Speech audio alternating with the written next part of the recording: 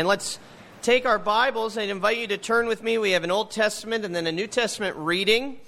If you don't have your Bible with you, you can use the one provided right in front of you in the pew rack. We begin with Psalm 97, page 499, which is then quoted in our New Testament reading in Hebrews chapter 1. But first, Psalm 97.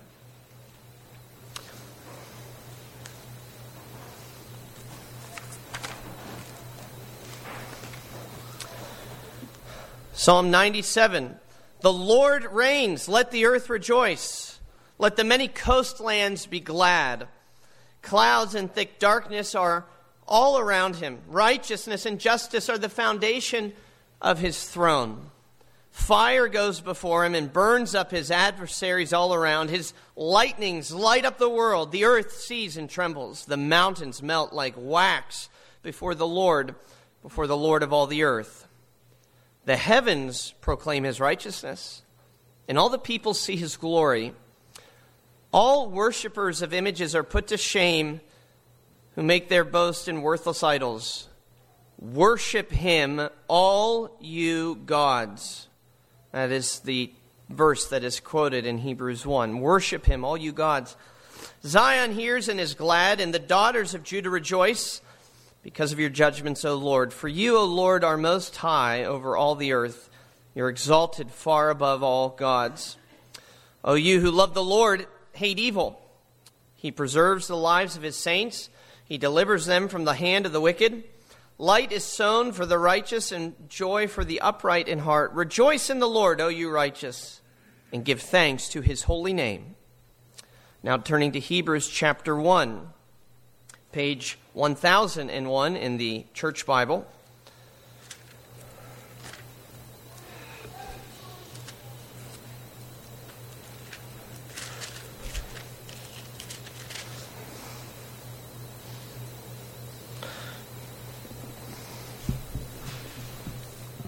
Hebrews chapter 1, we're focusing exclusively on verse 6. But for context, let's just begin in verse 1 again. Long ago, at many times and in many ways, God spoke to our fathers by the prophets. But in these last days, he has spoken to us by his Son, whom he appointed the heir of all things, through whom also he created the world. He's the radiance of the glory of God and the exact imprint of his nature. And he upholds the universe by the word of his power. After making purification for sins, he sat down at the right hand of the Majesty on high, having become as much superior to angels as the name he has inherited is more excellent than theirs. For to which of the angels did God ever say, "You are my son, today I have begotten you"? Or again, "I will be to him a father, and he shall be to me a son"? And again, when he brings the firstborn into the world, he says, "Let all God's angels worship him." Thus far, the reading of God's holy, inerrant, and life-giving word for us today. We're picking right up where we left off last time. If you're visiting this week or you weren't here last week, we began an Advent series of the Son. He says this is about what God has to say, God the Father has to say about his Son. It's his estimation of the Son. And we're looking at Hebrews chapter 1, where there are 7 quotations from the Old Testament where the author of Hebrews says, if you want to know what God the Father thinks about his Son, look at these verses. So we looked at the first 5 last week. Today we look at verse 6. What does the Father have to say about the Son? Well, here, quite simply, he says the Son is to be worshipped. He is to be worshipped. And in the immediate context of this verse, he's to be worshipped by angels specifically. Remember, the author is particularly trying to assert the authority or the supremacy, the superiority of Christ over angels. These Jewish believers, they're Christians, but they have a Jewish background. They're really interested, obsessed with angels. They want to know everything they can about angels. And he's trying to show them that the Son is more superior than angels. And he does that now by referencing Psalm 97, which he interprets to mean that the angels should worship Christ. And we'll get to that in a moment because you probably picked up that that's not exactly what we read from Psalm 97. but just hang in there. First, I want to consider the sentence that introduces the quotation. So we're looking at verse 6, and I want to look at that first sentence before the quotation, when he brings the firstborn into the world. So our first heading today, the firstborn enters the world. That's the first thing we're considering. The firstborn enters the world. Last time we saw that the phrase quoted in verse 5, "Today I have begotten you," did not mean that there was a time in which God was not the father of the Son. God the Father and the Son did not have this father-son relationship. And then after being begotten, he suddenly became the Son of God. He is the eternally begotten Son of God. And so we were asking, what does that mean? Today I have begotten you. Well, even though he was always the Son, he wasn't always recognized to be the Son. And so we saw that today I have begotten you, that's a declaration. Today I declare who you really are before the watching world. And we saw that's primarily in the resurrection and ascension of Jesus Christ, because he's always the Son. He always has been, he always will be. He is always the Son. And yet, here's what we learn in verse 6. Although he's always been the Son, he has not always been in the world. And so this verse does specifically refer to the incarnation, when he came into the world. That's not when God begat him, one of those words. That's not when that happened, not the incarnation. But the incarnation is when the Son comes into the world, when the firstborn comes into the world. And two things are worthy of note from this sentence. I want us to think about two things. Who sends and who is sent? First, who sends? It says, when he brings the firstborn into the world. He, who? The Father. The Father is the one who sends the Son, or brings the Son into the world. Who sent the Son? God the Father did. Now, why is that significant? Maybe that seems obvious to some of us. But it is significant for our conception of the character of God, the nature of God, the very heart of God. Follow along with me here, right? Though Christians rightly affirm the doctrine of the Trinity, that we do believe in an undivided, unified Godhead, that while three persons, each person shares in the same essence. Even though we believe in that, we can sometimes practically approach God as though there was this major division in the Godhead, particularly between the Father and the Son. How so? Well, we think God the Father, maybe we wouldn't express it like this, but we can sometimes implicitly think it, or sometimes we state it outright, that the Father is that mean, old, hateful God from the Old Testament who sort of, gets his kicks from sending people to hell for just trying to have a good time. There's this mean God, this austere God of judgment and hate.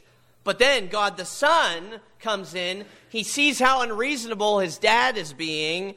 And so he steps in and he takes the blow for us. He assuages the wrath of God. And so we can kind of have this view where God the Father is mean and really wants to condemn us, but God the Son changes his mind. But that's not what the Bible teaches about the gospel. John Calvin says, God is the fountain of love. If there is love in the world anywhere to be expressed or experienced, it is coming from God. This is who he is. 1 John, God is love. And it's because he is love that he, also simultaneously being the wrathful and just God that he is, enabled a way for sin to be dealt with and sinners to be delivered. That comes from God. And so we rejoice in this line that it is the Father who brings his firstborn into the world. Or Galatians 4 says that when the fullness of time had come, God sent his Son into the world. Because this means, beloved, that God, truly all of God, not just a part of God, but God in his glorious tri-personal essence is loving, is gracious, is merciful. He does not desire the death of any. He wants all to come to a saving knowledge. And so this is the plan of our triune God, to send the Son to do the work of redemption, the Spirit to apply that to our hearts. God is a God of love. We even heard it earlier in our service. For God so loved the world that he gave his Son. And so it's significant. Who sends? The Father sends. And then we ask, well, who is sent? Well, the Son, obviously. But notice the language that Hebrews 1 verse 6 uses. Hebrews 1:6 does not say when he brings his Son into the world. Rather, it uses the term firstborn. Well, if he's the eternally born Son of God, of course he's the firstborn as well. But the point, however, in using this language is getting to the idea of status. Status. It's very similar to what Paul writes in Colossians 1:15, that Jesus is the image of the invisible God and the firstborn of all creation. Scholar F.F. Bruce says that he is called firstborn because he exists before all creation. But here's the key, and because all creation is his heritage. All creation is his heritage. He stands over all created things as the firstborn, as the one who will inherit all created things, the whole universe. That's not true of angels. Angels are part of the world. Jesus isn't. Angels are part of what the Son will inherit. Jesus owns the world. He's over the world. But that's what makes the very next thing that the author says so staggering. He who is over the world and outside the world and owns the world comes into the world. The Father brings his firstborn into the world. And this is the message of Christmas. That the one through whom all things were created would be created. And that the one who is fashioned, the one who has fashioned the world would be fashioned in the womb. Why? Why is that what happened at Christmas? Well, we cannot improve upon this insight from St. Augustine. He says this, listen up. Man's maker was made man that he, the ruler of the stars, might nurse at his mother's breast, that the bread might hunger, that the fountain might thirst, the light sleep, and the way be tired on its journey, that truth might be accused of false witness, that the teacher would be beaten with whips, that the foundation be suspended on wood, that strength might grow weak, and that the healer be wounded, and that life might die. Why does he do it? Why is the one who made the world come into the world? Why is he who fashioned the world fashioned in the womb? That life might die. Why? So that you don't have to. This is the gospel. This is the message of Christmas, that the Father sends the firstborn into the world that we ruined, in order to save it and us along with it. What a hero we have in the Son. And so what does such an act of heroism deserve? Well, the answer simply is praise. And so first we've seen the firstborn enters the world, and now we see that the angels worship him. Secondly, the angels worship him. Again, when he brings the firstborn into the world, God says, let all God's angels worship him. Now that comes from Psalm 97. We want to take a closer look at what's happening in that psalm. Psalm 97 is about the good reign of God, of the Lord over all the earth, which brings joy and gladness to those who acknowledge him rightly as king. And because he is king over all, those who instead choose to worship idols will be put to shame. That's what Psalm 97.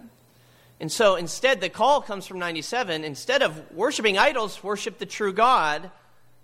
In fact, all created beings, even angels, should worship him. And so this is the line from Psalm 97. Worship him, all you gods. All you gods. Now, that doesn't say angels. In Hebrew, it's the word Elohim, which is a common term for gods or spiritual beings, oftentimes in a pagan sense. But in the Septuagint, which is the Greek translation, the ancient Greek translation of the Old Testament, when they translated Elohim, they used the word angeloi. You hear angel there, angeloi. So as Hebrews is quoting Psalm 97, the author is appealing not to his Hebrew Bible, but to his Greek version of the Old Testament. He's quoting directly from Psalm 97 in the Septuagint. But keep this in mind. As Psalm 97, or as Hebrews is inspired by the Holy Spirit, that means his interpretation of Psalm 97 is correct. This is the proper interpretation of Psalm 97. And then we see something else that's quite interesting. That means that Psalm 97, according to Hebrews, is not simply a call for all people, all created things to glorify God, including angels. In Psalm 97, it's the psalmist saying, worship, worship, worship. But according to Hebrews, the call comes from God. Look again at the text in Hebrews. Again, when he brings the firstborn into the world, he says, not it is said, he says, God the Father says, let all the angels worship him. God commands the angelic host to worship Christ. You know that famous scene in Isaiah 6, it gives us that picture of the seraphim winging their way about the throne room of God, and yet even these holy, sinless beings, they have to cover their eyes from seeing the blinding, the splendor, the brilliance of the holiness of he who sits on the throne. And they're worshiping, though. They're singing, holy, holy, holy is the Lord God Almighty. And in the Gospel of John, chapter 12 and verse 41, Jesus actually says that the one who Isaiah sees on that throne is me. It's Christ. It's the Son, the eternally begotten Son. That's the one. He's the one that the angels are hiding their faces from. He is the resplendence of the holy God.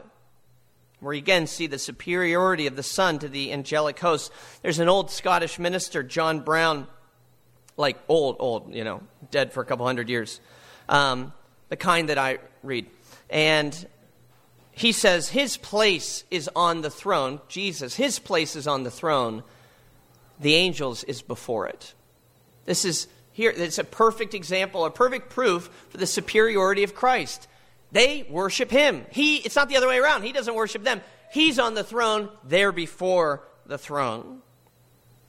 And since they have been worshiping him in the heavenly places, it is perfectly fitting that when he's brought into the world, when he comes out of the heavenly places and into this earth, it's perfectly fitting that they should worship him there too. Yes, his throne has changed. It is now a manger. And instead of a palace, it's a shed that sits outside of an inn. But it is the same Christ. It is the same Lord of glory.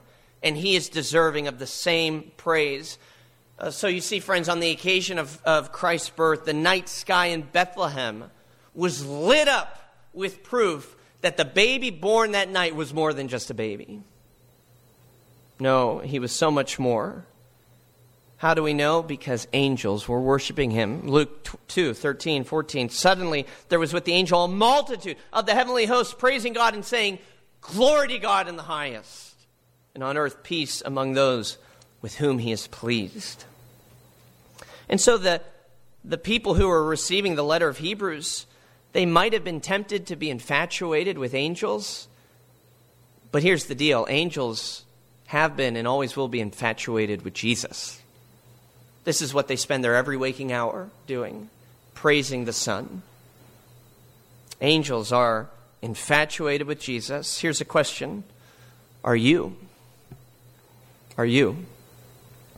It's an important question to consider this morning. Do we admire Jesus in the way that even those sinless angels in heaven do? Now, how can we know if we admire him? Well, we'll worship him. So we see finally, the firstborn enters the world. The angels worship him, but finally, the faithful join them. The faithful join them in their worship. Do you lend your voice to the song of the angels? Do you sing glory to God in the highest? Do you want to spend your every waking moment in an intentional, concerted praise and exaltation of Christ in your thought, in your speech, in your actions, in your affections, in your singing? We have more reason to worship Christ than the angels. J.C. Ryle, in his commentary on Luke, In that scene where the angels burst into the heavens and they sing, he has some really insightful comments there. Here's what he says. He says, let us mark, or let us notice who they were that first praised God when Christ was born. They were angels, not men. Angels who had never sinned and needed no Savior. Angels who had not fallen and required no Redeemer and no atoning blood. The first hymn to the honor of God, manifest in the flesh, was sung by a multitude of the heavenly host. Let us note this fact. It is full of deep spiritual lessons. Why? Well, it shows us what good servants the angels are. All that their heavenly master does pleases and interests them.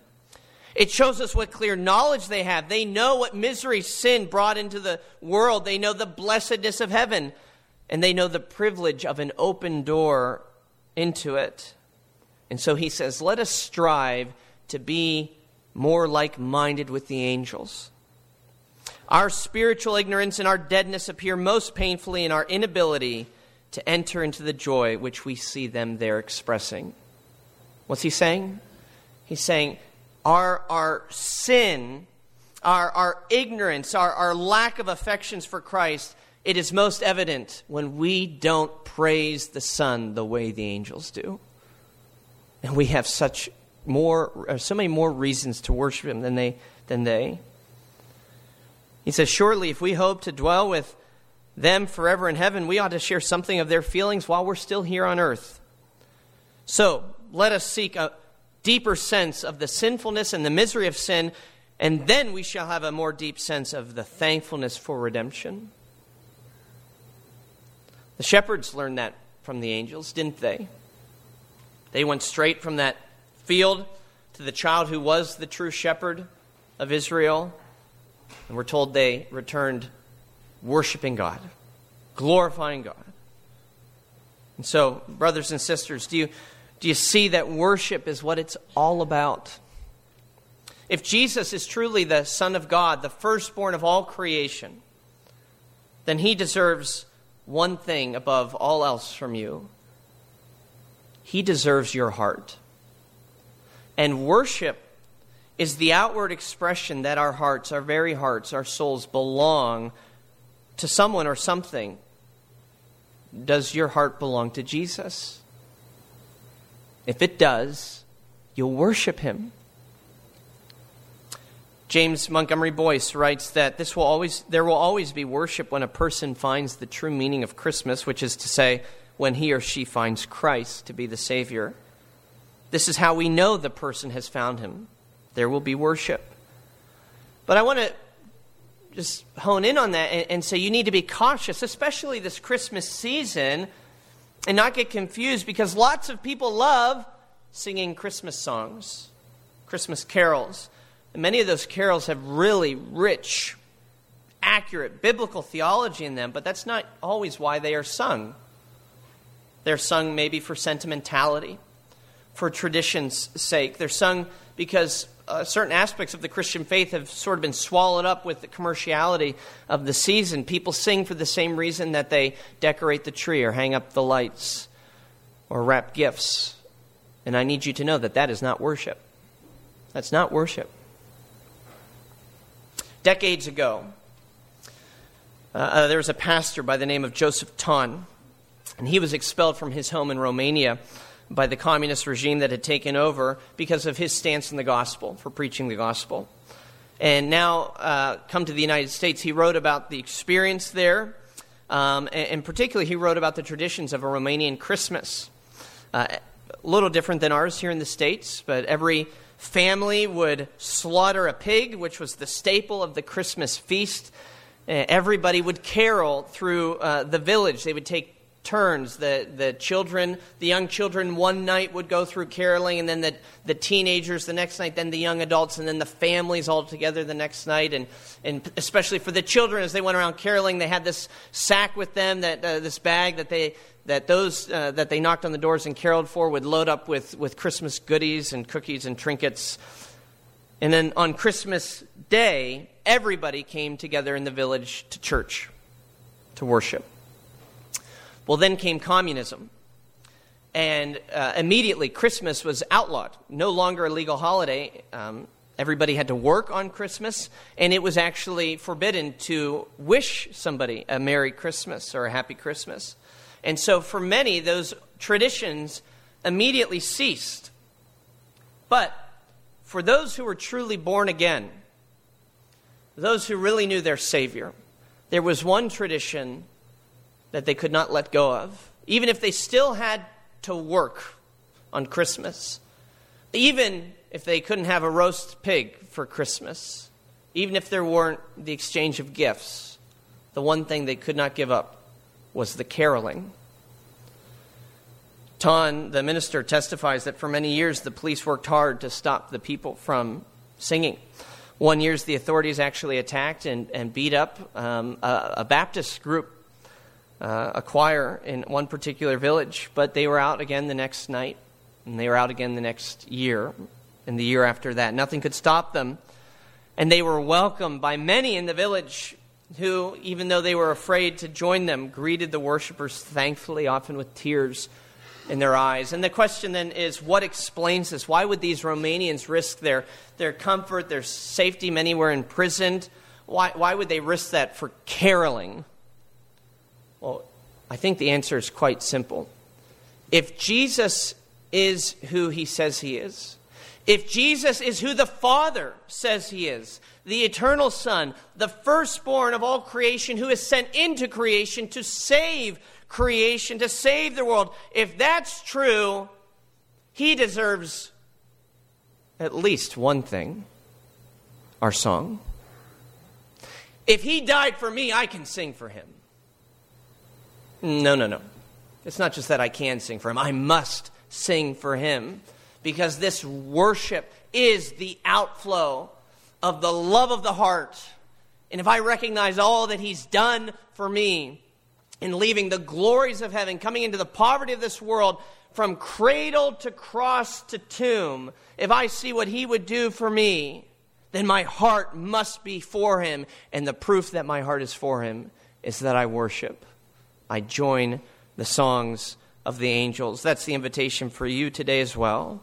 We must, as the faithful people of God, join together and come and worship. Come and worship. Worship Christ, the newborn King. Let's pray. Almighty God, we do thank you for your word to us this morning. We thank you that your word is profitable and that it is enough. It is sufficient for our needs.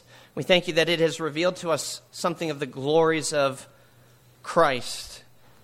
And Lord, we would respond in faith by worshiping him. It is the only proper response. We do pray that this season we would not be caught up in sentimentality, in nostalgia, but truly caught up in earnest, heartfelt, faith-filled worship. And that our songs on earth could echo the songs of the angels in heaven. We pray this for Jesus' sake, that he would receive all the glory. Amen. Number 313 is our hymn of response. 313, Angels from the Realms of Glory.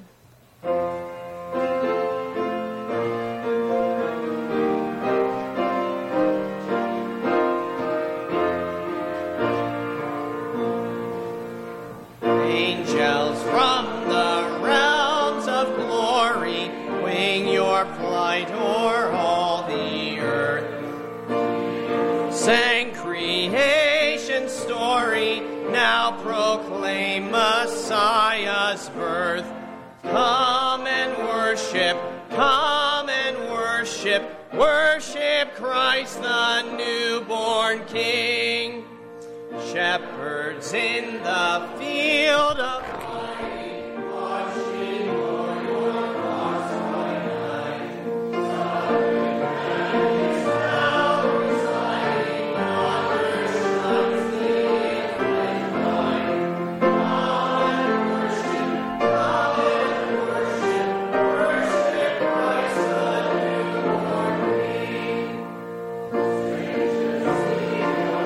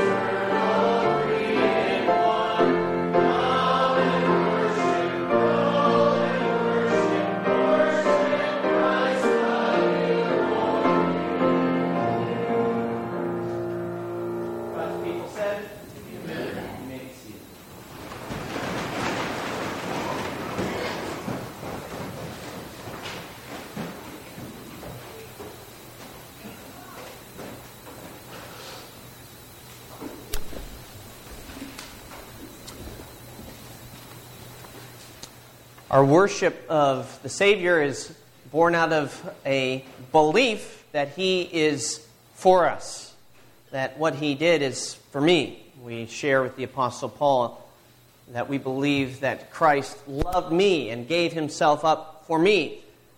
Then we worship.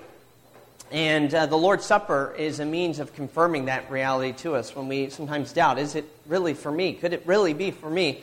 The Lord's Supper is Christ coming to us, and He's saying, yes, I am for you. This is my body broken for you, my blood shed for you. And so we partake of this meal to help confirm our faith. Jesus instituted the Lord's Supper with His disciples. Paul records that in 1 Corinthians 11. He says, I received from the Lord what I also delivered to you, that the Lord Jesus, on the night when He was betrayed, He took bread, and when He had given thanks, He broke it and said, this is my body, which is for you.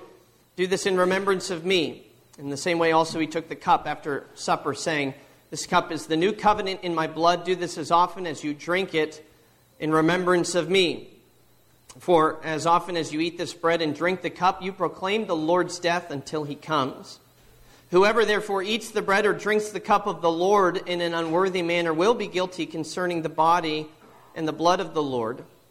Let a person examine himself then, and so eat of the bread and drink of the cup.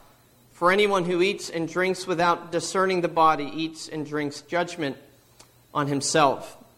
Because of that serious word of caution that we get from 1 Corinthians, the elders, we want to encourage you that this table, yes, indeed, it is for you if you're believing in the Lord Jesus Christ, and if you have been baptized, receiving the sign of belonging to Him, and if you are a member of the visible body of Christ, the church.